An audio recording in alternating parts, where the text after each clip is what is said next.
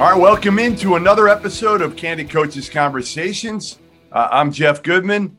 We got Charlton Young, my partner in crime, here, and we got another group of good assistant coaches. In addition, we had to get a veteran recruiting guy for this episode, and we came up with the oldest one that I could find, Eric Bossi, Director, National. What's your title now, Eric?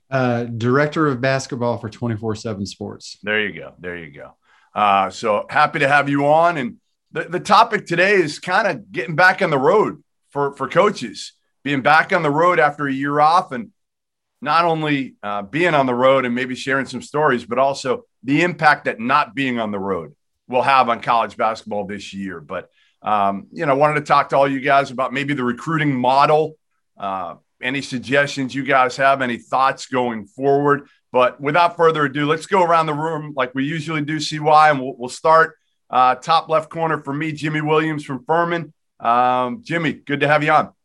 Hey, thanks for having me on. This is a great group of guys. When you invited me to come out and you sent me the list of coaches on here, I got so excited because it's good to see so many faces. Topic near and dear to all of our hearts, recruiting. I'm looking forward to seeing a lot of these guys on the screen in person and in the gym finally again. Jimmy, give a quick 20-second background about you. So this will be my fourth year here at Furman. Bob Ritchie got the job here, and he and I were friends. I coached at a D2 down the road, North Greenville University, and he was an assistant here at Furman. When he got bumped up, built those relationships through recruiting and just being not far from each other, and gave me a call and offered me a job, and it was a complete no-brainer. So love it here in Greenville, love it here at Furman, and obviously we do things with our recruiting a little bit different. So I'm excited to get different ideas and kind of share how we do things at Furman with the academic piece and with the type of kid that we go after. But excited to talk to all you guys and just pick each other's brains. David Patrick, we're not going to ask you to talk about Ben Simmons, I promise, in a shot. Maybe get any of you shoot free throws, mate. Maybe to help me out. But hey, obviously I'm at University of Oklahoma, David Patrick. Man, I've been there about 2 months now. Prior to that, I was at Arkansas with Eric Musselman. I was there for basically a year. And this last year, I've moved twice. CY was one of my mentors in this. I was the head coach at UC Riverside out in California, and COVID hit, and I didn't know we would have an athletic program this time last year. I was just reflecting on it last night. Like, man, I didn't know if I'd be coaching anywhere this time last year. Got the opportunity to make the move at a Power 5 and decided to leave the head coaching chair, which is not normal, to go back as an assistant. But I thought it gave me opened some more doors for me this past year with the success we had. Obviously, I regret being a head coach sometimes, but I think the position I'm in now will open up some bigger doors for me. So I've been recruiting on the West Coast and back in the South. It's a lot of you monsters.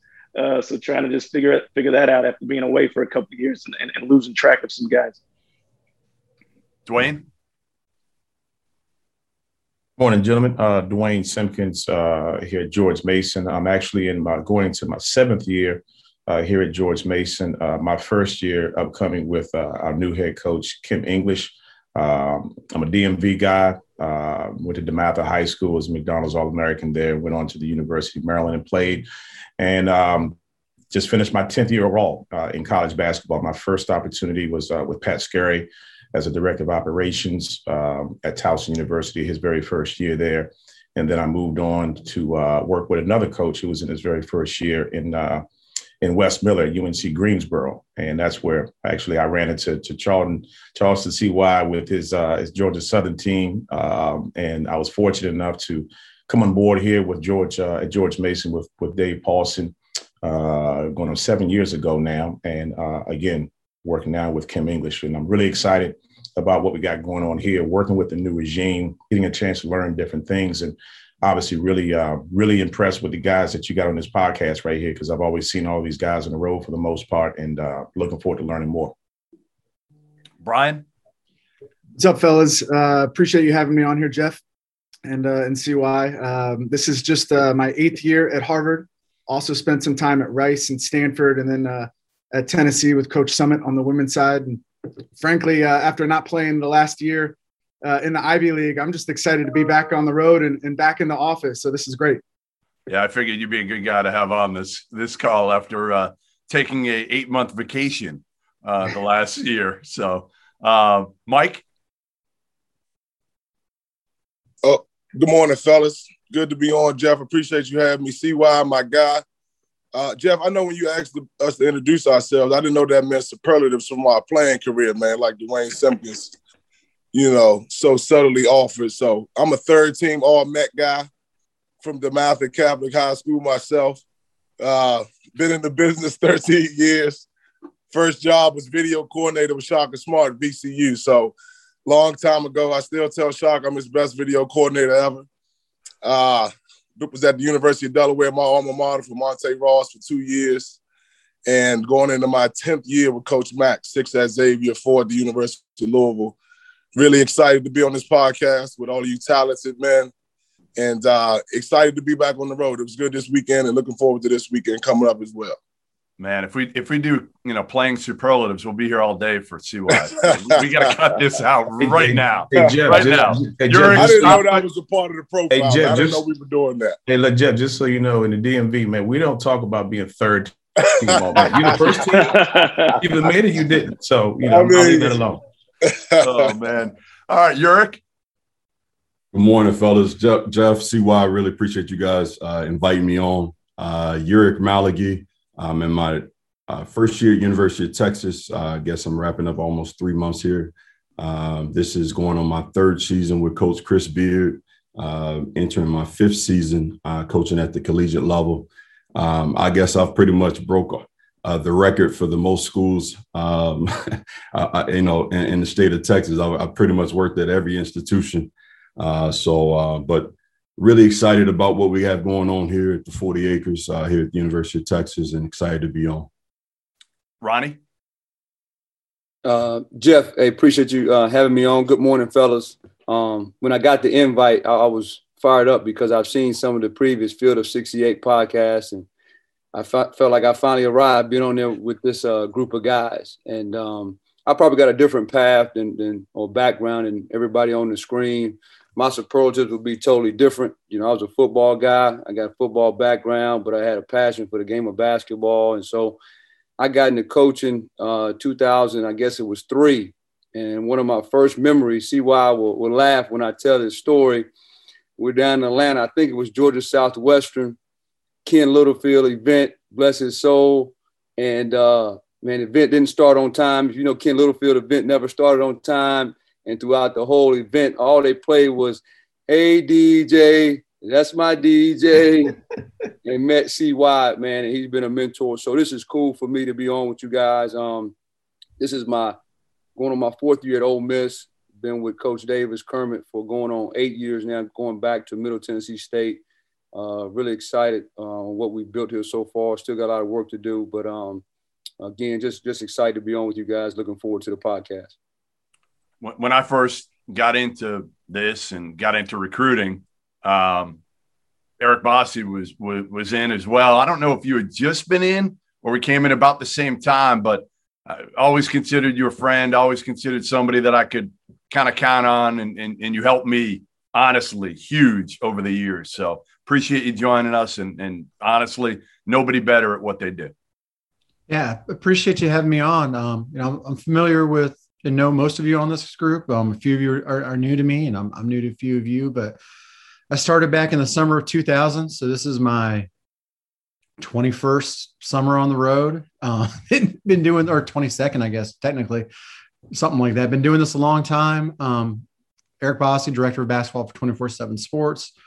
Started at prepstars.com way back in the day. Had a scouting service for college coaches that I got up to about 110 subscribers. Then I started working for rivals.com in 2010 full-time, and kind of gave that up, which in retrospect was a poor decision. But started at 24/7 here about 9 months ago. And, whereas last weekend was the first weekend on the road for you guys, I've been out quite a bit prior to that. So I think I have a unique perspective just because I'd at least had a chance to get in and have an idea of what you guys were walking into and stuff. So I'm curious to see about, reflections on guys that you thought you were going to like, guys that you thought you were going to dislike, and how you handle all that moving forward.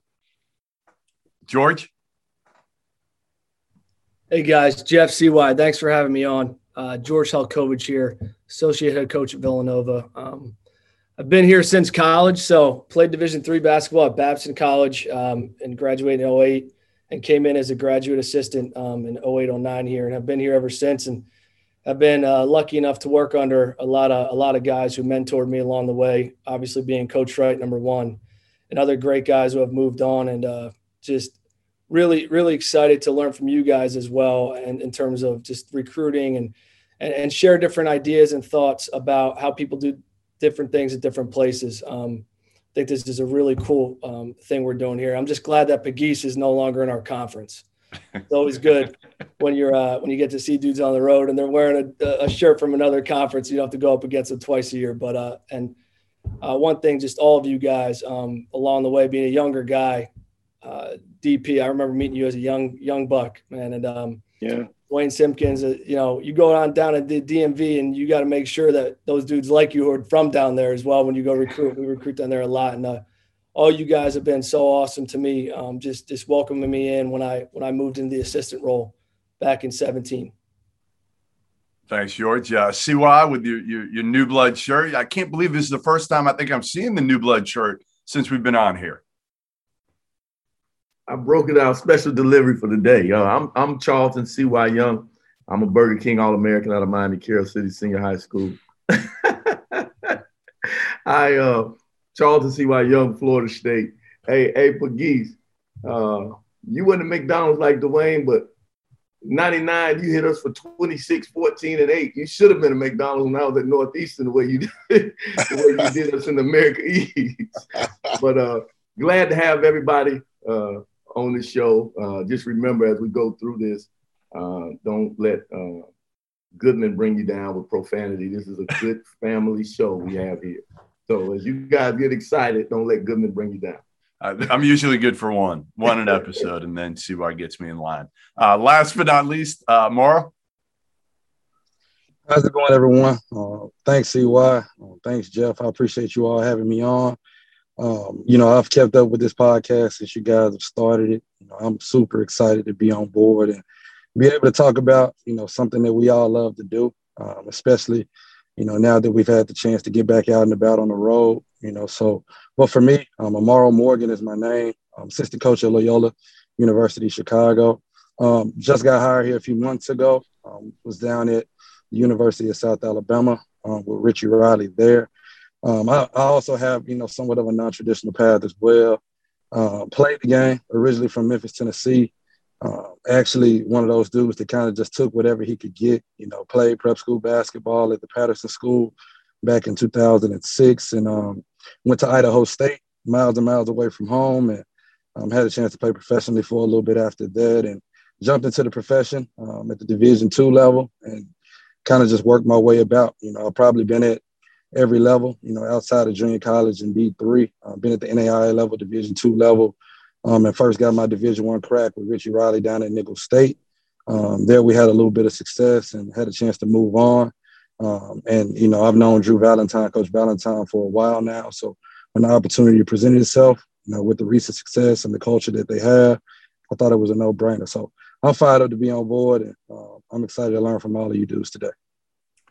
So really the intent of this one, a little bit looser than some of the past, I guess, ones we've had, because the topic is a little bit lighter, I guess, to some degree, right? I mean, getting back on the road. I didn't go out the first weekend. I'm going to go out this weekend. But I guess, what's it been like, and how different is it? How is it different? And anybody can kind of jump in here and chime in, but what's been the biggest difference? You guys haven't been on the road in a year. Is it different, or is it kind of the same old? And the only difference is seeing faces again when we haven't had this. Man, I guess for me, I'll chime in. For me, it was like seeing some of these prospects, man. You see them on film, and you think they're 6'4". You walk in the gym and they're 6'1". or I mean, that was surprising to me. And then seeing some guys that weren't ranked because they weren't out last summer. That's some guys that kind of didn't, quote unquote, have names, and that you walk in the gym and they're pretty dang good. And so I think for me, I felt like the last week you have to trust your ability to evaluate rather than just look at rankings and see, does this prospect really fit your system?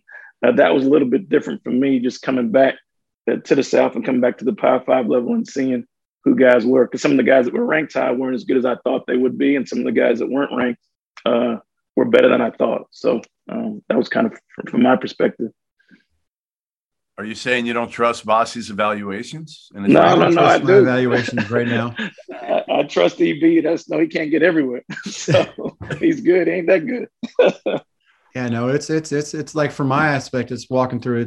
We're working on like the class of 2022 right now, and it's carnage. It's evaluating on film is one thing, but in person is another, and also, 15 months changes a lot. 3 months changes a lot with these guys, and seeing them in a high school situation like last weekend is also so much different than an AAU situation. And I felt like a lot of coaches were glad to see the high school situation, because guys can't rely. If you're a dude, you can't rely on another dude to do the heavy lifting for you. There's so much structure involved. I thought it was a good situation. Yeah, I piggyback on what Eric just said from a standpoint of it's always different when you see a prospect play with his AAU team versus his high school team. Sometimes it's both good and bad. On his AAU team, if you saw him a month or two ago, you say, hey, this guy's strictly a spot up shooter or whatever, and not knowing that is his particular role on that team, because he's got a couple of pretty good dudes. And you see him on his high school team, and his role is different. And it's always interesting to see what players can actually step up and carry the load, like you said. The other thing that's really interesting is, we've been watching film and everything, and all depending on which stream you get, you might see some transition defense because the camera hasn't quite moved to that side of the court. And then obviously, man, when you talk about, everyone talks about culture, getting a chance to see a player up close and personal, like how does he respond to two missed shots or turnover or coach getting on him? How is his demeanor on the bench? All those things are really important if you're trying to holistically recruit a prospect. So I think all those things were brought to light a lot more when you are able to sit in person. What's it been like for some of you mid-major guys on here too? What's been the difference for you guys? Because I feel like you guys might be more of an advantage with everybody not being able to go out a year ago. Guys might have slipped through the cracks. Maybe you get a guy that you shouldn't have got. Jimmy, like, any truth to that? Definitely. And for us, last weekend, I didn't even go out. I know that sounds crazy, but I didn't even go out. We had a staff meeting in May, and Jeremy, Tim, and I had our whole script of where we're going to be and who we're going to see in June.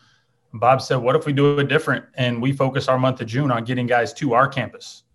We got a top 10 campus in the country. We want to build relationships. We don't get into the transfer portal business. We're going to develop a ton. We're going to bring in guys that, want to work, and we want them to know what we're all about. And it's not for everybody. Some guys come on our campus and they're like, yes, that's where I want to be. And they commit immediately. And other guys will come on campus and be like, no, I want to go to a bigger level, or I want to go somewhere else where it's not that much of a commitment to development. We're always trying to grow everybody here. And like for us, this whole month has just been almost every day filled with guys on our campus, and we shut everything down. There's no other thing going on but that day with the recruit. And then once they get here, the big part about it is the best way to show our recruits who we are is, hey, we're not going to be at every one of your games in June and July. We're not. We've evaluated you. You're on a short list. We've offered you. We want you here, and we think you're a perfect fit. But as proof of what we're going to do once you do commit here, we're going to develop you. We're going to spend our time with you. We're not going to have our assistant coaches and our whole staff all over the country. We're going to be with you on a daily basis, focusing on developing you and your man. Brian, for you, again, you're in like the most unique situation in the IB. You didn't play last year.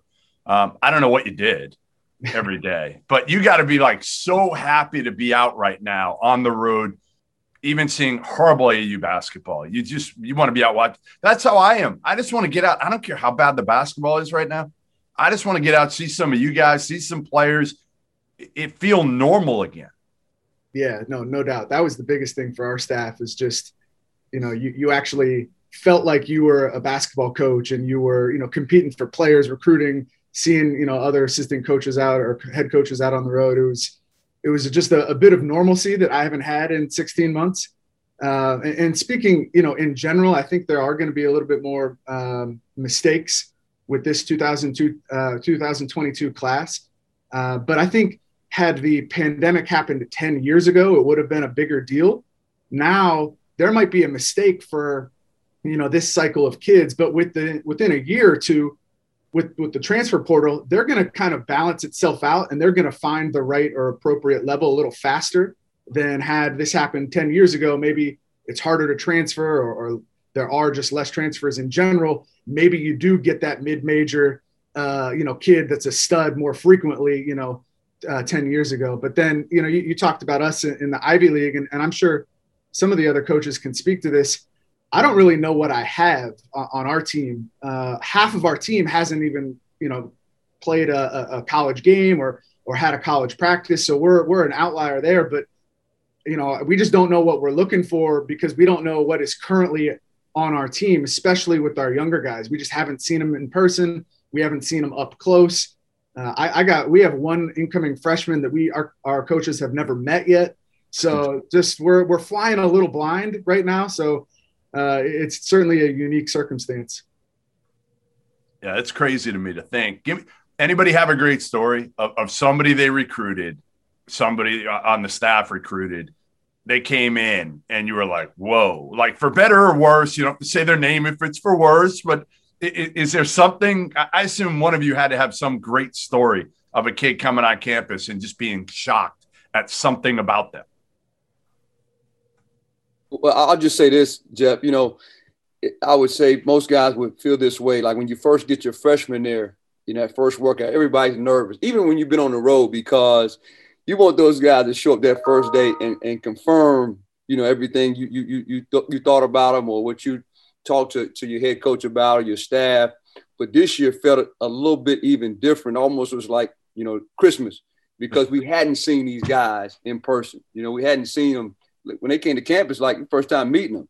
So everybody was on pins and needles. I know for our staff a little bit with our freshmen and our new guys, like how good are they? And so even more so than years past. But I tell you, we were surprised in a good way for the majority of our guys in terms of just them coming in, being ready to play, the pace. I mentioned this to CY, on a particular player we got in. I mean, I thought he was good. And the one thing through the pandemic that I ended up, finding for me personally was with guys like Basi, I leaned on those guys more than ever because we couldn't be out. So talking to guys like him and Jamie Shaw and Travis Banham, but at the same time, it's their opinion, and other guys around those kids. And so I try to do my due diligence to know when we got them what we were getting. We were pleasantly surprised on a handful of our guys that when they came in, they were better than we even thought. So that part of it was good, and I think that's the part where even in a pandemic, when you have live stream and you have the technology to watch guys, you can still not necessarily make mistakes as much as you thought maybe in the past because you did have the tools to watch these guys on film, My fellas, my thoughts on us going out this weekend, it reaffirmed to me how critical the word evaluation is to our profession and to being a coach.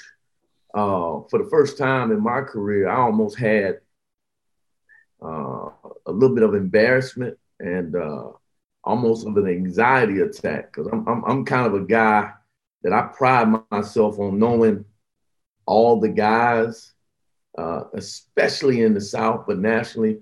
And then I would always have like another little small list of about 8 to 15 guys that were going to blow that nobody knew. Like I knew those guys and had been messing around. So I go out this weekend and this past weekend, I'm happy to be in the gym and I'm watching games and I got some guys I've been on, but I'm watching, I'm like, who was that?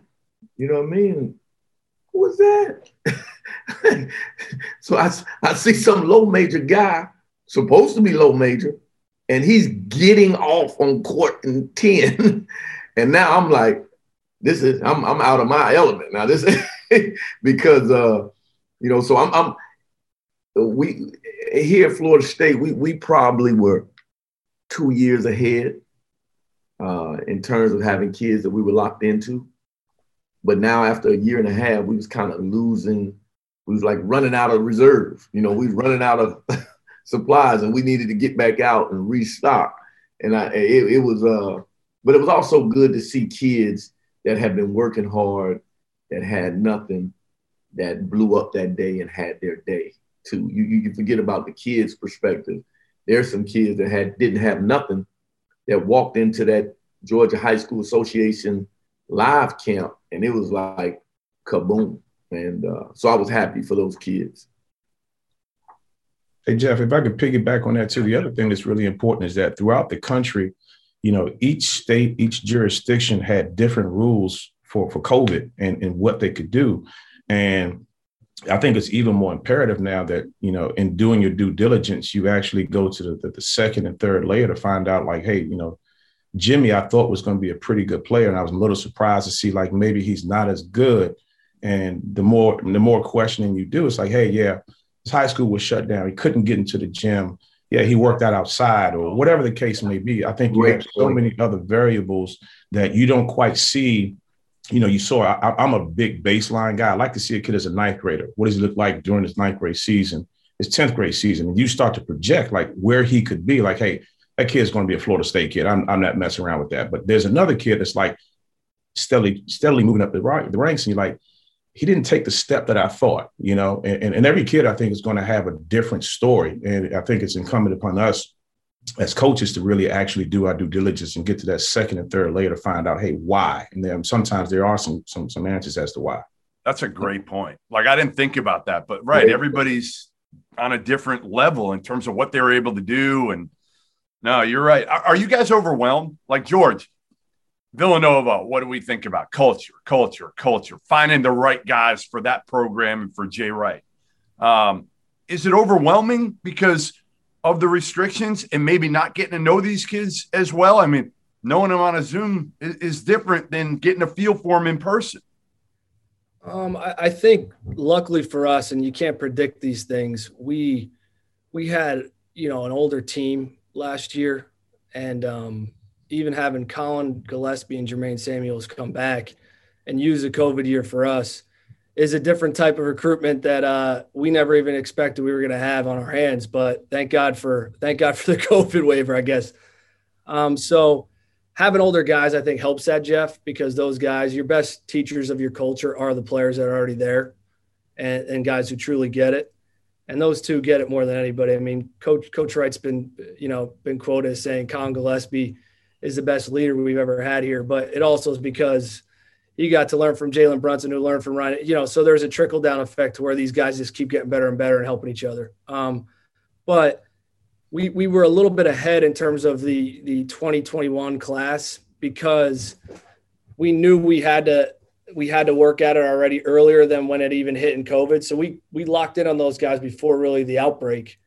You know, we found the kid Angelo Brizzi after, so we had to do a lot of the film and getting to know him over Zoom, which was different. But the other guys we had, Trey Patterson, Nana Njoku, and Jordan Longino, we knew from recruiting them prior, which we were very lucky for. You know, you don't know. Sometimes you can't predict these things. So that was a huge blessing looking back. But, you know, the culture thing, I think it's just a consistency, and, you know, whoever the older guys are and the leaders are, they just take the approach to make sure they're reinforcing it as well. So the one thing about culture now is going to be we were around each other. I mean, dang, all of us had different lives where it was kind of nice to be around the team you had all year, and really being the thorough of it with those guys. And it was ball all the time. Now you had to deal with all like the testing and COVID and this and the you know, the anxiety of that. But now we got to put another element of going back on the road out, and then still balance that with getting back to campus to be with the guys in the summer, which we love to do as well. I mean, that's what we love to do the most is coach. So that'll be the new challenge. Yeah, that's a good point. I didn't think about that. You're there all the time. You can't go out. So you're around your current players all the time. You know, I think a lot of people don't realize what like May and June are like for you guys right now. Like June is not an easy month, is it? Because you've got your players coming on campus right now, your new guys, even your holdovers. You're dealing with recruiting. A lot of you are dealing with camps. Like they don't understand what the off season is like. Yurik, maybe you can talk about it a little bit since you're at a new spot and you're trying to recruit a whole new team at Texas. I don't know if you guys got camp or what you got going on, but you know, again, you're trying to keep the the Courtney Ramies and those guys, like, what's it been like, and what is it like for those that don't understand of like a typical June? Yeah, our June has been crazy, man. When June first hit, and it has been a little overwhelming. Obviously, you have, our guys coming to campus, getting to know those guys. We were fortunate enough to sign about 5 or 6 transfers out of the portal.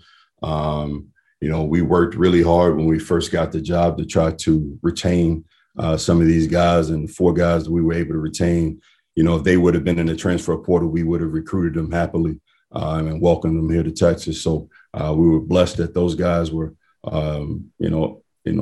decided to stay on with us. But then, obviously now you have, classes are starting, workouts are starting, and then recruiting. It was a time where we probably had, the first 15 days of June, I think we had 13 days where we had a visitor on campus, either officially or unofficially. So I think all of it just coming at you all at once, man. I think that it was a little overwhelming. It helps to have such a big staff where we know, a lot of people, and we were able to kind of be able to manage a lot of situations with players and coaches coming on and off campus. So, but, going off campus recruiting this past weekend was tough because, like you said, we've been so used to being around our guys all the time. And so to lead those guys for the weekend and guys, wanting to be around you and not being able to, come in the office and see you miss those guys, but it's been wild. It's great to be back on the road recruiting. To piggyback off what Dwayne talked about, and it's a lot of when it comes to that evaluation piece, CY, we've talked about it, quite a bit, over the years, but I just think it's just being able to evaluate guys in different settings, I think is really key too. Some guys, they thrive in a camp setting. Some guys thrive with their high school team or thrive with their AAU team, or it can go the other way. But we've always been a staff that value watching film. Jeff, as you know, we watch a lot of film, but it's nothing like being able to be in the gym and seeing these players interact with their teammates, their coaches, the referees, being able to handle adversity. And then also the parents. We can't forget about the parents, the crazy parents that you can't hear on ball or TV, to be able to say, oh, we don't want to deal with that. Not good enough, So, but no, it's definitely been good to be back in the gym. I got 2 things real quick. First, I want to say just the warm-up line. I was just excited just to see the warm-up line and see guys walk to the bench at the timeout, but just see the warm-up line. I can tell a lot in the warm-up line how a guy warms up. I just missed the warm-up line so bad. But the second thing I want to say is off subject, Jeff. I got to interrupt our broadcast and say this. But, man, baby boy, I'm so proud of you. You 20 years. You're not the same little young Thundercat I met that was working with the Dallas Mustangs, Dallas and Tony Johnson. You all grown up on me, baby. Golly, you're a real coach, man. I was impressed. I appreciate it, man. I appreciate all the mentorship over the years, brother. Golly, well, I'm old, man. Still got a long way to go, man. Yeah, you don't have a 12-year-old LeBrian Nash with you in the parking lot of Duncanville High School like the first time I saw you. It's weird. Listen, hey, boss, I remember sitting beside you, when I was coaching with the Dallas Mustangs. You were prep stars then, man. You were prep stars headed out to Bob Givens, and then I think that's where I met Jeff, and he got that first interview with Anthony Randolph. You want to tell him what happened on that first Anthony Randolph interview? Oh man, it was. I don't want anybody to, I don't want to get in trouble, but Anthony Randolph, he his circle didn't really like him to interview. And Tony had sent me down there to Bob Givens by myself. I think I was, 18, 19 at the time. And we went to go play in the Tournament Champions, big time tournament. And we had just lost to Curtis Malone's team, Coach Malone's team, DC Assault. And he played well against Michael Beasley. And but you were the first one, Jeff. After the game, you asked, "Hey, could he interview?" I'm like, "Man, Anthony, you want to interview?" And so Anthony was like, "Man, you know the rules, Coach. I'm not supposed to talk to the media." And so Jeff got a chance to interview him there at the tournament. That was his first interview, and then, you know, people kind of got a chance to, you know, well, you're forgetting. Hey, you're forgetting the part that Uncle Will didn't really. I'm leaving out names. I'm leaving out names, Jeff. And I listen, I'm great with Will now, but man, Will did not want that interview to happen. He didn't want that. I was in the doghouse for a long time for that one, Jeff. But you're still my man. It's paid off dividends. I'm shocked. Jeff got you in some stuff. I'm shocked. Well, if we have time, we'll have Bossy tell the ultimate recruiting story. He doesn't even want to, the Reggie Rose recruiting story, because he's worried if he tells it, he's worried Reggie's going to come after him. To get back on track here. Yeah, let's go. Bossy said something that was very important. He said that in order to evaluate, you got to be able to keep watching. You got to keep watching, because a lot of these guys that you're watching right now, you watch them at one point and you come back 3.5 months later and you're like, you know, who is this guy? So getting back on the road is critical for all our programs. You know, I'd like to get Coach Morgan's thought just on the evaluation piece, especially for that level, for the mid-major level. And the one thing I want to say too before Coach Morgan takes it, and this is something for young coaches. People like to use the term mid-major, and they use the word mid-major in such a just not like it's not a big deal. And I tell young Thundercats that's getting into coaching this all the time. I'm gonna tell you something that shocks you. Mid-major players become pros. Better stop saying that. So mid-major players become pros. Somebody looked at Ja Morant and told him, you're mid-major. Somebody looked at Stephen Curry and said, you're mid-major. Somebody looked at CJ McCollum and said, you're mid-major. So when it's certain guys that I'm about to go see and they say, oh, coach, don't go see him.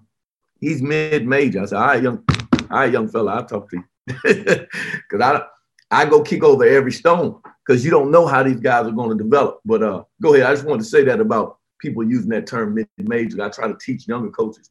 You make some big mistakes in evaluating, assuming that a guy is a mid-major player. Because I looked on TV the other night and Cam Payne was getting off and he played at Murray State.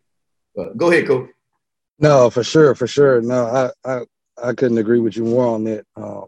I think our situation here is very unique, just as in, you know, our culture itself. When Coach Valentine first got hired and I got on board, you know, where I was prior to, you know, we were busy around this time of the year, just taking transfer after transfer. And, you know, the first thing he said is, we're good.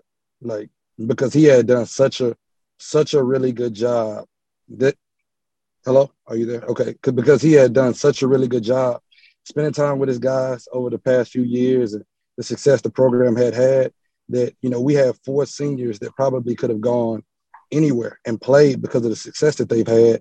And they all decided to come back, which is usually hard to do when you talk about a mid-major program, especially like, you know, when a program is in transition the way ours is, with a coach leaving, that gives these young men so many reasons for them to leave. But Coach had done such a phenomenal job with that. So they gave us a leg up, just I would say in the 22 class, to be able to like lock in and focus just on 22s, knowing that June was coming. And we just dialed in on trying to set our calendar and set the guys that we wanted to come in early, the priority guys. But then we got a taste right away that, you know, those priority guys that we had spent a lot of time with recruiting over the past year, none of those dudes are ready to make a decision for whatever reason. And obviously the reason is because they hadn't been recruited, like they hadn't been on other campuses. So, you know, they hadn't been on your campus. Usually in the past, they would have come up for elite camp or maybe just would have stopped by if they were in town, but they hadn't had the chance to do that. So some of their family members just want to see other places. And you know how it is when you got a really good program, you know, that's an opportunity for them to, you know, look at that and say, okay, this is a good fit. But when they leave their program, now it's another opportunity for someone to step up and take that opportunity that's been presented to them. So, but what's been crazy for me is when we've gotten on the road, you know, this past week, you know, we thought that we had a grouping of dudes that we knew. So we do have guys that we love, but at the same time, there's been so many other guys to piggyback off what you said, CY, that, man, who was he? Who was he? And you got to just make sure, like when you're in a program like ours, that you got to continue to keep identifying the ones that are going to be outstanding fits and stay locked in on them. But at the same time, there's so many guys that might be said to be high major and might have tons of high major love that you guys might not love. And those guys could fall, you know, to us potentially, or just the same guys that might not be good enough when we get a chance to get our eyes on them just the same. So it's been interesting for us because it's just kind of been like a reset button for everyone. Hey, Jeff, I got a quick question for Pegues. Pegues,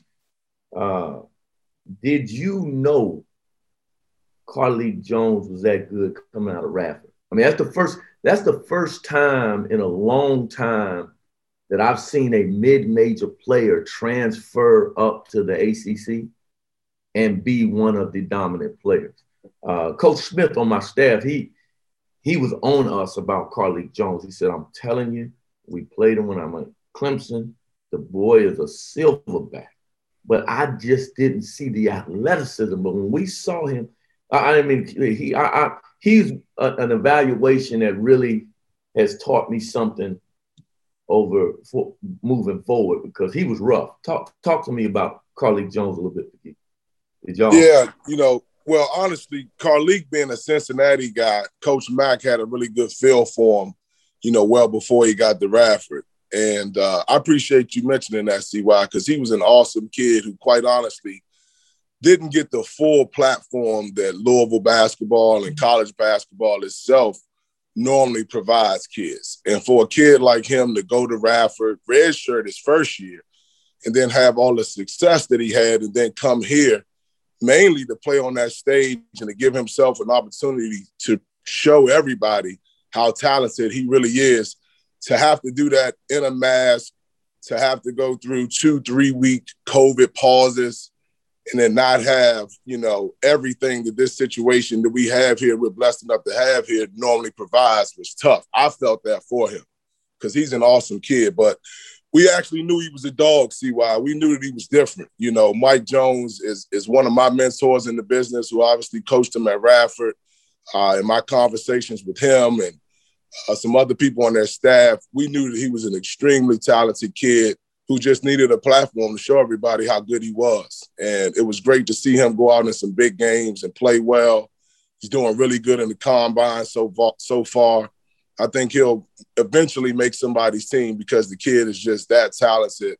He loves the game. He's a throwback. He's an old school kid that just loves to be in the gym, loves to compete, loves to talk trash and let you know how good he is, and we were fortunate to have him. We only wish that we could have got him back another year, but he would have had to fill out a W-2 or something if he'd came back another year. He was fast approaching 24 years old and he had to move on with his life. So, we understood that, but awesome kid. The one thing I just want to, mention with the 21 guys, I thought that, for my boss in particular, Chris Mack, he's really big on kids, representing themselves well on the phone. He's a big FaceTime guy, likes to see kids, countenance and their energy on the phone. And, can they talk? Can they, have a good conversation about basketball and other things in life? And quite honestly, I thought that some of the kids, in particular, I have a kid in mind, Mike James from Oak Ridge High School.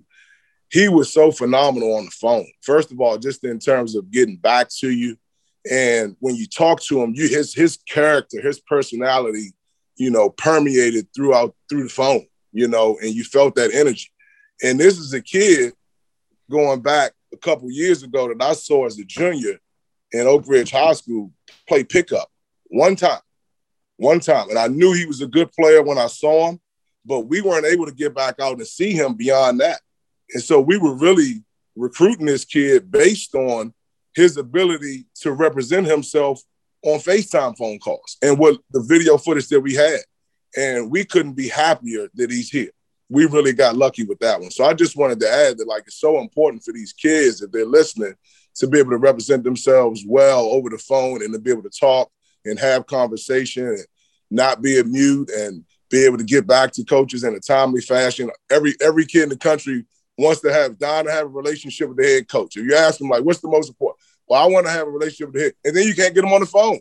It's like, how are we going to have a relationship with you? Or if you get them on the phone, they got 3 words to say, So he was a kid that really blew us away over the phone. So hopefully 2, 3, 4 years from now, whatever it is, he'll be a kid that can hopefully work himself in the league based on the interviews that he does with the NBA, because he did an awesome job, and it really gave him an opportunity to come to Louisville largely because of that. Hey, guys. Hey, Jeff, could I ask you a quick question? Because I think it kind of intersects with both what Coach Morgan said and what Coach McGee said when we talk about the process by which these guys, the timeline that a lot of these prospects are going to decide. And I'm curious as to hear Bossy's feedback as well, because, those kids in the catch-22 now, right? Because now we have the transfer portal. We have a number of guys who actually decided to come back to their schools, and you have a number of kids who haven't been seen yet. And you can be hot and heavy on a kid, and in the back of his mind, and some may even articulate it that, hey, Coach, I'm really interested, but I haven't gotten a chance to really play in front of that quote unquote high major coach or whatever. And by the way, we consider ourselves a high major. That's just how we look at it, right? And we're like, on one hand, you're like, I get it, because if it was my son, if I was in the shoes, I would want to do the same thing. But moving forward, there's 1,700 kids that's going to be in this transfer portal. It happened last spring. It's going to happen again. It may be even more. And I'm curious to see how many kids do they feel a certain kind of way when they see Doug McDaniels just committed to Michigan and Judah Mintz commits to Pittsburgh? Like that train is going. And those kids got to understand, as quick as you may want to hold out and see if those other schools are going to come around, we got jobs we got to do too. And we're going to go to the second and third guy. And like those offers may not be there, but I'm curious to see from Bossy's perspective, has he found a lot of kids considering making commitments much earlier than they otherwise may have in the past? Yeah, absolutely. Kids and their families right now are just totally messed up in the head over the transfer portal. It's got them scared stiff. They watched a lot of kids in the 2021 class now who are Division I players that cannot find a home, and they're worried, I don't want this to happen to me. Frankly, there were a lot of kids I found that were trying to commit before coaches saw them, because I think there are some that were afraid that, wow, this coach is going to get out there and see me, that he offered me either off of film or the word of somebody, and he's going to realize I'm not that level player. And so I need to get that before it's gone. But also at the same time, they do want to take those visits. They do want to get to know people. They do want to get recruited. And it's tough being a 17, 18-year-old kid getting recruited and trying to find the right spot to go live out your dreams. But for these kids right now, I've been doing this a long time. I don't recall a group of kids that, between the transfer portal, pressures of social media and everything, that are kind of more screwed up in the heads and that don't have an understanding of how this all really works, and the process that coaches go through and the process that they need to go through. And it's difficult because I get asked advice all the time by players and their parents. And it's a fine line, because I won't ever tell a kid, hey, I think you should go here or there, because it's just opens up a Pandora's box of bad problems for me personally. And I don't ever want to, ultimately being, I don't want to tell a kid, hey, I think this is the best place for you, and then be wrong. I don't want that on my mind, but it's tough. I know it's going to be tough for you guys too, because I know there are guys that you went out last weekend thinking, yeah, oh, I can't wait to see this guy. And you're like,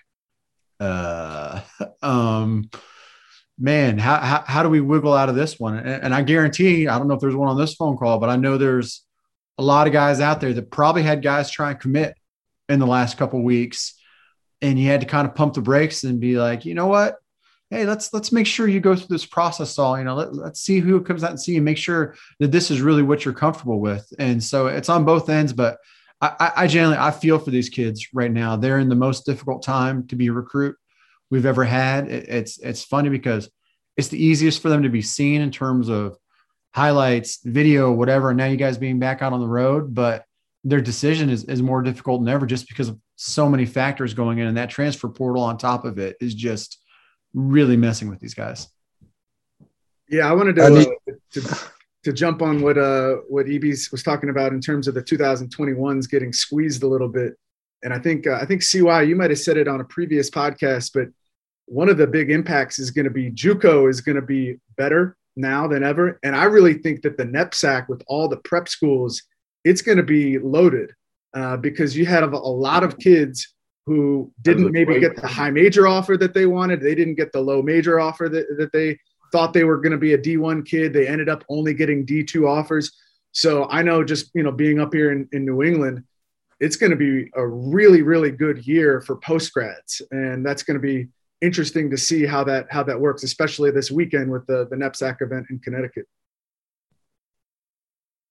That's a great point, Brian. The one thing I was thinking about when you talk about recruiting, it's evaluation. I think the other part's relationships, right? But I think that's the other part that goes into being a good coach and good recruiting. And when you talk about prep schools, I recruit internationally a lot. And with COVID and not being able to get overseas, whether it's Europe or Australia, I've had to rely on my relationships internationally, and there's a prospect I can speak about now because he's going to the G League Ignite, Dyson Daniels. He was somebody that I was told about 2 years ago. I've known him for a long time, but I had to trust that he was that good. And then all of a sudden he goes, to the NBA route, and so relationships are important. I think those international kids won't get to places they typically would get to. So now they may get to prep schools or JUCOs because that part of the world and part of basketball has kind of been lost in this recruiting phase. Just to piggyback off of that too is it's been crazy, with no networking opportunities outside of Zoom. I feel like we've capitalized on that. And I feel like a lot of us have probably gotten better, and there's strategies that we'll use now, whether it's Zoom, whether it's, constant FaceTime with these guys, but not being able to break bread with someone at the Final Four and, come across, Bossy or come across Goodman at the Final Four or, AAU coaches and being out at these events where now you just have to cold call if you want to build extra relationships. Whereas usually we're building more and more relationships just because we're crossing paths with so many different new faces through AAU coaches, et cetera. But, these past year and a half, it's been a little bit different where you've had to kind of dig in, go back to some of those books, open those up, turn some pages, call some numbers, try to rebuild some relationships that you hadn't had in a long time. So it's been definitely interesting for sure. Am I going to see more guys not texting and looking at their phones during games this July than normal? Seriously, you guys have seen dudes a lot, so you don't even have to worry by July. You've seen them in April. You've seen them in the high school season. So you've already got a feel on them. So everybody's texting. Everybody's shooting the shit. I'm able to talk to dudes. And, are you guys going to be more locked in? And are guys overall? And are we going to be able to see the ones that are really good because they are locked in? Is that crazy? No, I think you're 100% correct. I'll answer that one, Jeff. Yes. And I'm going to tell you because I usually go and try to talk to everybody and distract them from who I'm trying to recruit. You're right. Exactly. I'm not going to be doing as much talking as I used to do. So that's legit. You guys really think that way? You'll walk into a gym, and if you got a guy that's a little bit under the radar, you'll go up to somebody else and distract them so they're not watching them? I will. I don't know. Pre-COVID, no doubt. July was, I was notorious for that. I don't think I ever did. I can't speak for everybody else, but I'll be way more locked in, trying to sit away from everybody, front row, so I get a good seat and locked in with my staff. Man, we can get a great evaluation. That's why I want to talk to one of theirs. Sometimes I would whisper in their ear, I think this guy's a D2 guy, man. You know what I mean? Yeah. As you sit on court 5, boy can't do it. As you sit on court 5, they're playing on court 6. And they look over there, It's. I always try to. Go ahead. I said I usually talk to CY for 30 minutes of the game. Last week in Georgia, man, it was 3 minutes and kept it moving just because of what you said to see the games, I got to find guys like Coach Simpkins and just figure out who he's looking at and what gym in DC somewhere, because there's always a Justin Moore up and coming that we don't know about. That's a DeMatha boy that he's already got a hold on. So oh, we got to find those guys. And he's good about being stealthy there. That's it. We haven't talked about this, but I'll throw it out there before we wrap in a few minutes. But the impact that not going out in the last year is going to have on college basketball this year. Anybody want to take that? Is it as pronounced as I think it's going to be? And you throw that in there, and you're also throwing in all those transfers, right? So I've said this over and over. You guys have probably heard me. Like, I think it's going to be more than 50% overall in college basketball, every roster in Division I that's going to be new in their current place. So I think the quality of play is going to be awful in November and December because of that. But again, you guys not being able to evaluate in person, you know, how much of an impact is that going to make in terms of making it worse for the quality of play? Ronnie Hamilton, take it. Yeah, you know, I think, Jeff, now I had this prediction. I think you're going to have probably more mid-year transfers this season than ever before. Yeah. You know, because we hadn't been on the road this past season. So I went back early and said we were surprised in a good way in some of our freshmen. I know some other guys probably have been surprised the other way, you know, and so not being able to see those guys over the course of the season, guys getting here in the summer and going through the fall, number one, not having seen them play. Number two, them getting here thinking they were something that they weren't, or getting to a place they had never been before. I think you'll see more mid-year transfers than probably you've ever seen. And I know Uric them had one at their previous spot at Texas Tech, Damari Burnett. And I don't know all the reasons why he left, but when was the last time probably you would have had a McDonald's All-American leave at the middle of a year from a place that's really successful? And probably that was part of not being on the road, you know, with COVID, you know, going into the last season. So I think you'll see a lot of that.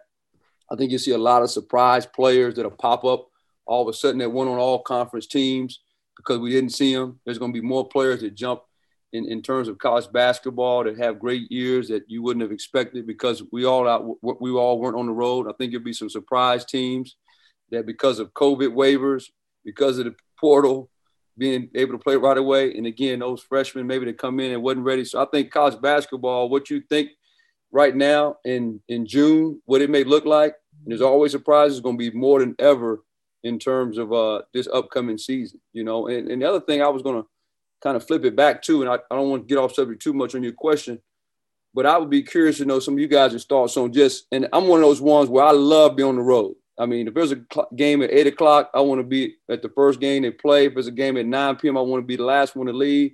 But one of the things with COVID that has really, I thought, been a blessing, I think George spoke on it earlier, is we got a chance to be around our guys the whole time this year. And we couldn't be on the road, you know. So, man, the relationships with our players, you guys know, like in September, when we get back doing home visits, we're probably on the road 4 or 5 days a week.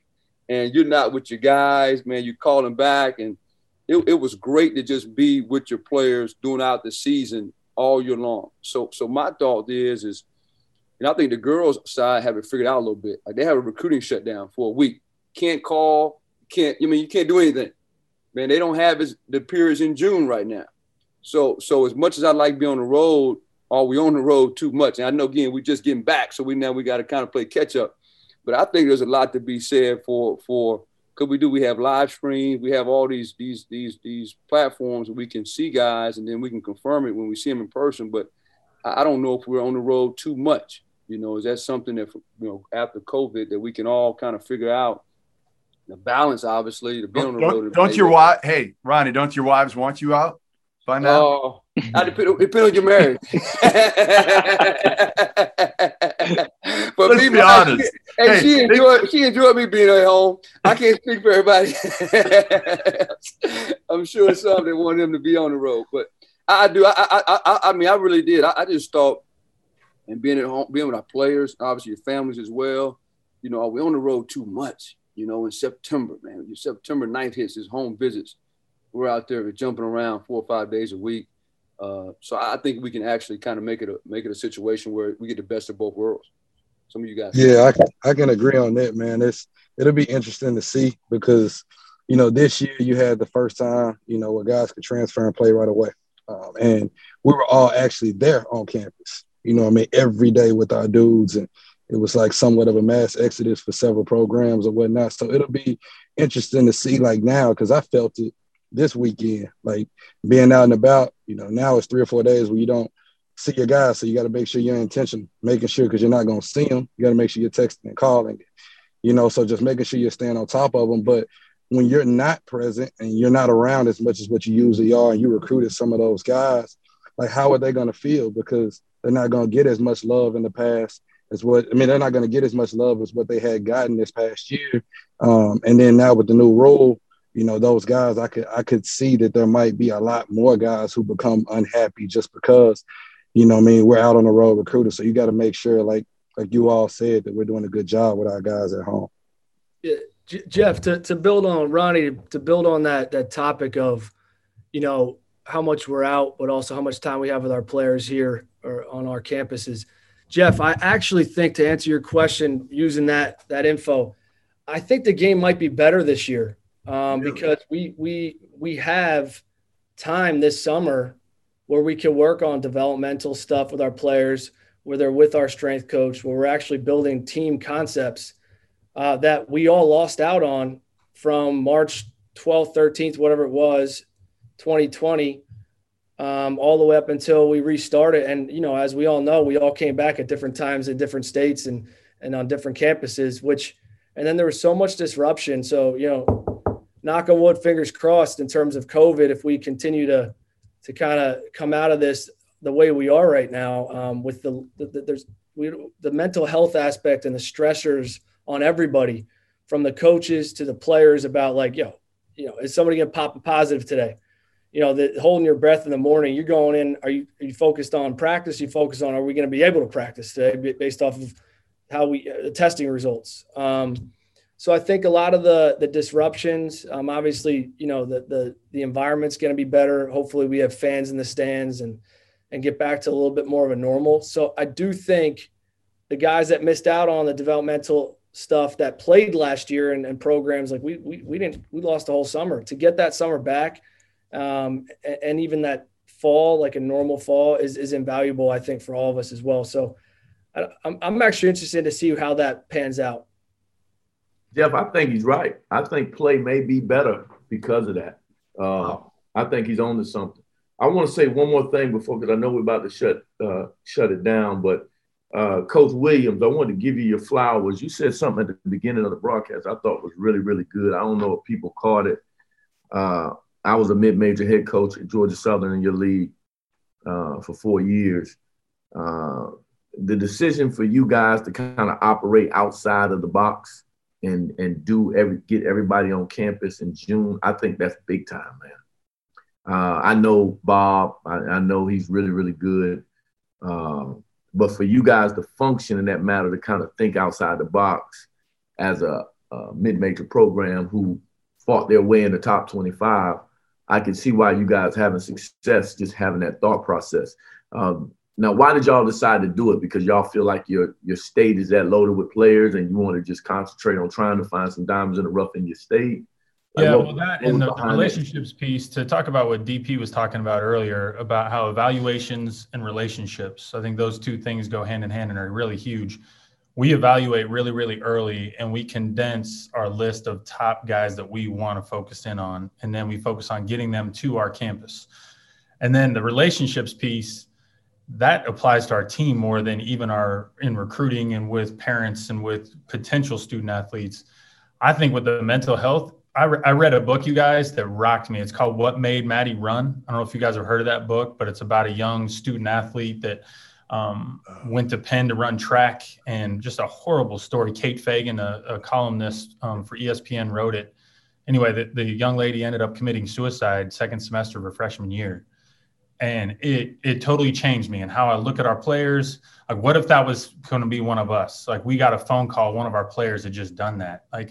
So it made me look at our guys totally different. And this book was written right before COVID. So I think there's going to be some isolation residue that also will have guys in the portal, because they've been sitting at home doing nothing. And now they're away from home for the first time. Like, we've got 4 new freshmen here, and we've been real keen on those guys. Like, what's going to happen when the going gets tough for those guys? How are they mentally? How are they adapting to being away from home after always being at home 24/7? You know what I mean? So, we got to do things differently. But I think the biggest factor in the portal is going to be relationally, because right now it's the society we're in. You know, going gets tough, people leave, and if there's no relationship there, there's going to be rebellion. And so we're going to spend 99% of our time on those relationships. Like, yeah, we all know we can coach ball. We all like to get better at dribble, pass, and shoot. But now more than ever, if you don't know your players, if you don't know what's going on with your players, we're all going to continue to be surprised. And you know, we're going to get poached by bigger schools, and it's going to happen more and more and more, where a guy comes to our school and really, really develops and blows up. And then, you know, like the big fish, there's always a bigger fish, right? So if the relationship's intact and they know that we're invested in them as a person, we're invested in growing them, I think our likelihood of hanging on to guys is going to be a lot stronger. And, you know, guys will work hard if they know you have their back. You know, I went to a small NAI school in Kansas City, Mid-America Nazarene. It's the reason I got into coaching, and it's because of the relationship I had with the head coach. We would get in my car, we go drive and sit down in a parking lot and just talk about life. We wouldn't even talk about basketball. And now fast forward to 2021, relationships are the most important thing in this business, in my opinion. And that's how we're functioning here at Furman. Hey, Jeff, could I chime in real quick? I think it's two really important things. I think Ronnie hit on one of them. It's like, you know, Coach Williams as well.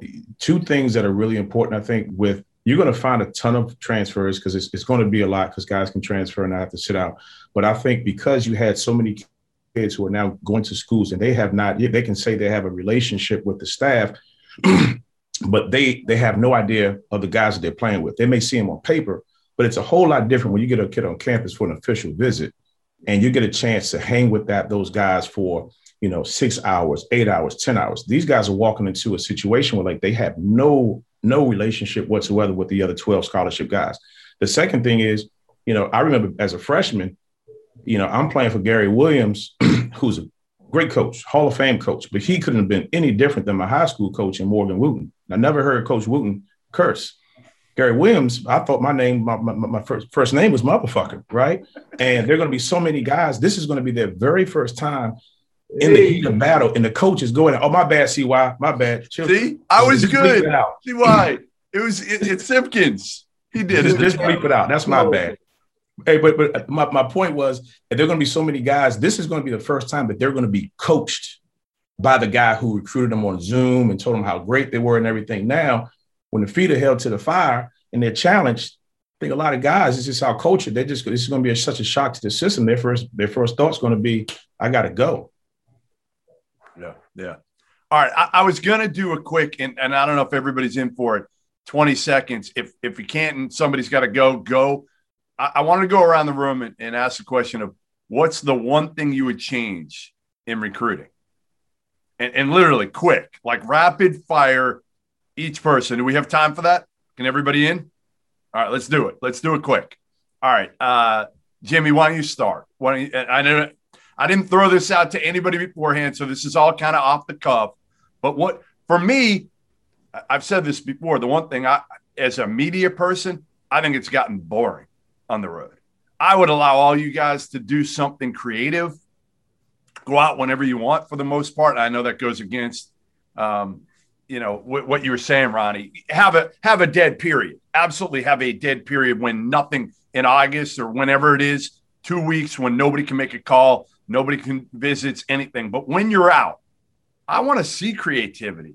I want to see some fun things and whatever it is. So, all right, that's mine, but I'm just stalling to give Jimmy a little bit of time to come up with his idea because I threw this out last minute on the spot, but that's fine. I would say more face-to-face time with the recruits. I think that would be great. More opportunity to have face-to-face time with the guys and less stipulations on when it's dead and when you can have them here. And that allows you to get to know the guys better. So I would look to increase that where you could have more opportunities. It allows us to be more creative. It's a lot less, the ability to be creative is a lot less there when we're all limited on days. So more days to have face-to-face time. DP? I'll probably eliminate two things. The 10 visits for the players, like the 5 and 5, I think that becomes, I mean, you bring in a junior this month in June, then you got to bring him back in September for football. I mean, it's. I feel like that's a lot. And then I'd eliminate Zooms, man. I got in the profession when you were writing notes and having to use your mouthpiece to get some kids on campus. Zooms drive me insane. So eliminate those two things for me. All right. Dwayne? I'll be honest with you, man. I don't have a whole lot. I mean, if there's anything, man, like I love barbecue. Maybe had barbecue at every damn hospitality spot. That and cornbread, we'll be sleeping, like Coach. We'll be sleeping the game. It was just like my folks down in Houston. You go down there for a tournament, boy, they have you knocked out in the car, missing that 1:30 game. I don't really have a lot, to be honest with you. Yeah, I miss Vegas too. That's the other thing I would get back in. All right, Vegas, absolutely. It's back, Jeff. It's back. Adidas is there in July, isn't it? They need everything though. We need every circuit in Vegas. Period. All right, Brian.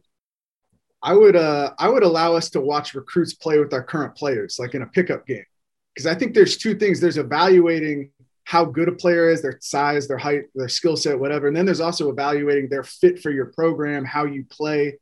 So I think if you're able to see how they mesh with guys, how they mesh with the other recruits you're bringing to campus, how they mesh with, the freshmen, I think you get a better idea for, are they the right level? Do they fit? That kind of thing. That would be one for me. Mike?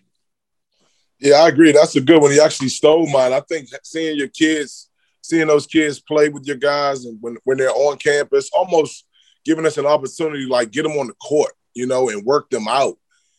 Can they process your teaching points that you're making? Can they push through adversity? How good are they when they're tired and when they're going through something? How well do they think the game? I think that, less mistakes, maybe less guys in the transfer portal. If we actually had more of a hands-on approach with those guys and, we're able to put them in an environment similar to the environment that they would be in if we take them, if they sign with us, So I think that would be good.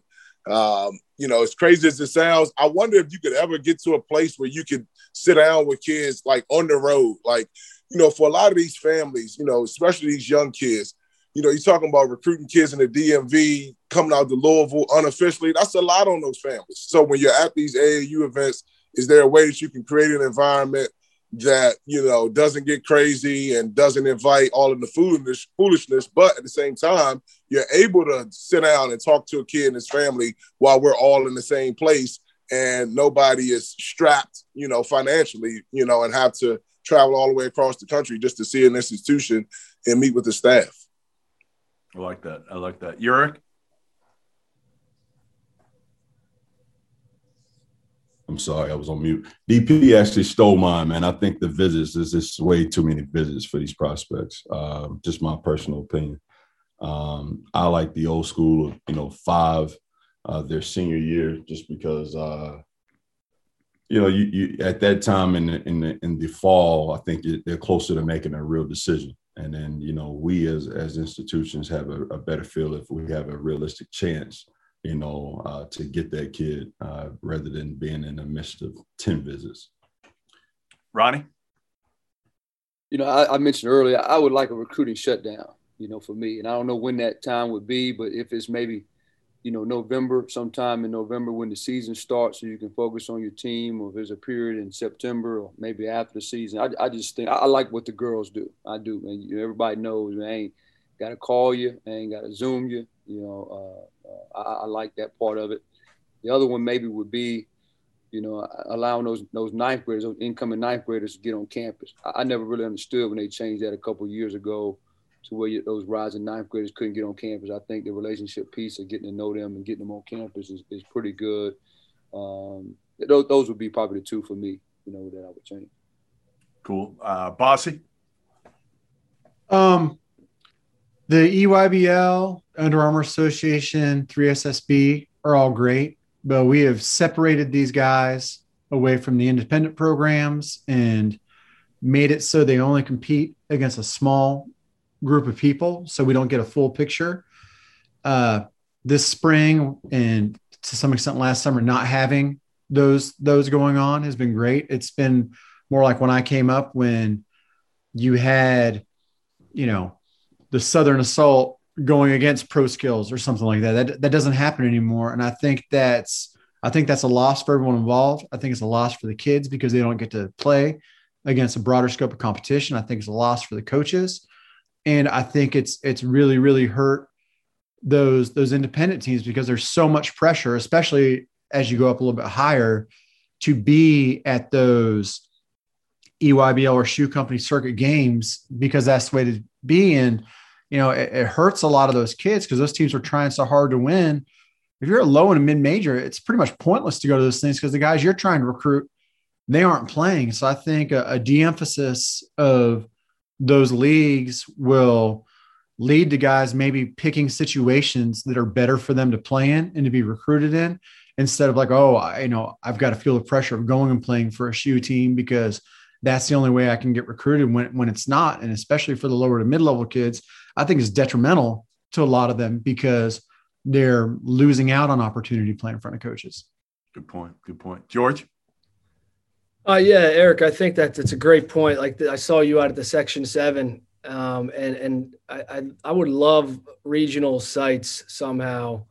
That was just spectacular what they did inside that, that football field. They had 12 courts set up, and it was done really well, organized. So I feel like some type of way with maybe the high school stuff. I know it might be harder with the AAU, but I know some states try to do it where they work together. However, maybe having it more regionalized and organized even further. And I know they're building upon it each year. That'd be great because I thought it was a good use of time, and you got to see a lot of kids from a lot of different states where we weren't bouncing around everywhere. And then I think, this is something that I don't think we can all control, but if there was a shot clock, because in certain states you go see kids play and there's not a shot clock and style plays, it gets tough to evaluate the high school game when there's not a shot clock, and to have a consistency of that. And again, I know there's financial aspects to that with budgets. So I don't know how they would figure that out, but that's something I hope is down the pipeline in a lot of places. CY? Yeah, I think I just want to reiterate the two things that stick out to me is Ronnie saying we got to be able to get freshmen on campus. I think that's something in recruiting that's got to be changed back. That's the only way I can flip the blue bloods by getting these ninth graders on campus and building a relationship with them early. And I do think that the women got it figured out. They're always a little bit smarter than us in terms of having a shutdown. But in terms of rules and regulations, when we go out to see kids, I think they need to keep it exactly the way it is. I think we got to save these guys from themselves. You give some of these guys some leeway, they'll be out there coaching the teams during the AAU games. You know what I mean? So I think we got to keep the rules and regulations in place in terms of when we go out. All right. Maura, you're up last. Close it out. Yeah, man, I would agree with Ronnie and CY just with the, just trying to get the ninth graders on campus. It's funny because me and another staff member, we were laughing and joking about it. Like, June 15th, we were able to call 2023s. And to be honest, I had no idea who I was calling. And that was part of it was because those guys hadn't been on campus because their rule had just changed where they might have gotten on campus the fall before the pandemic hit.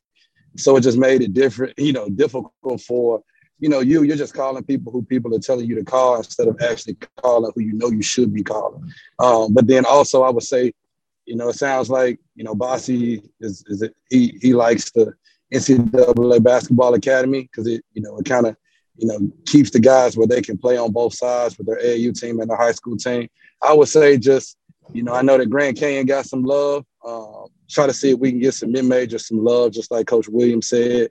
Furman, they have a really nice campus. So does Loyola Chicago. See if we can, have one of those mid-majors or a couple of mid-majors be, host sites for those events so those guys can see some of those campuses, unlike they will probably see on their own. Perfect. Well, listen, I appreciate everybody coming on. I thought this was great. And hope to see all you guys on the road. I won't bother you as much this year, knowing that you got to be locked in. I don't want to add to the poor evaluations that have probably gone on over film the last, watching those streams over the last year. So again, thanks for coming on, guys. Candid Coaches Conversations every single week. We have them with some of the top assistants in the country, talking different topics, and we'll see you next week.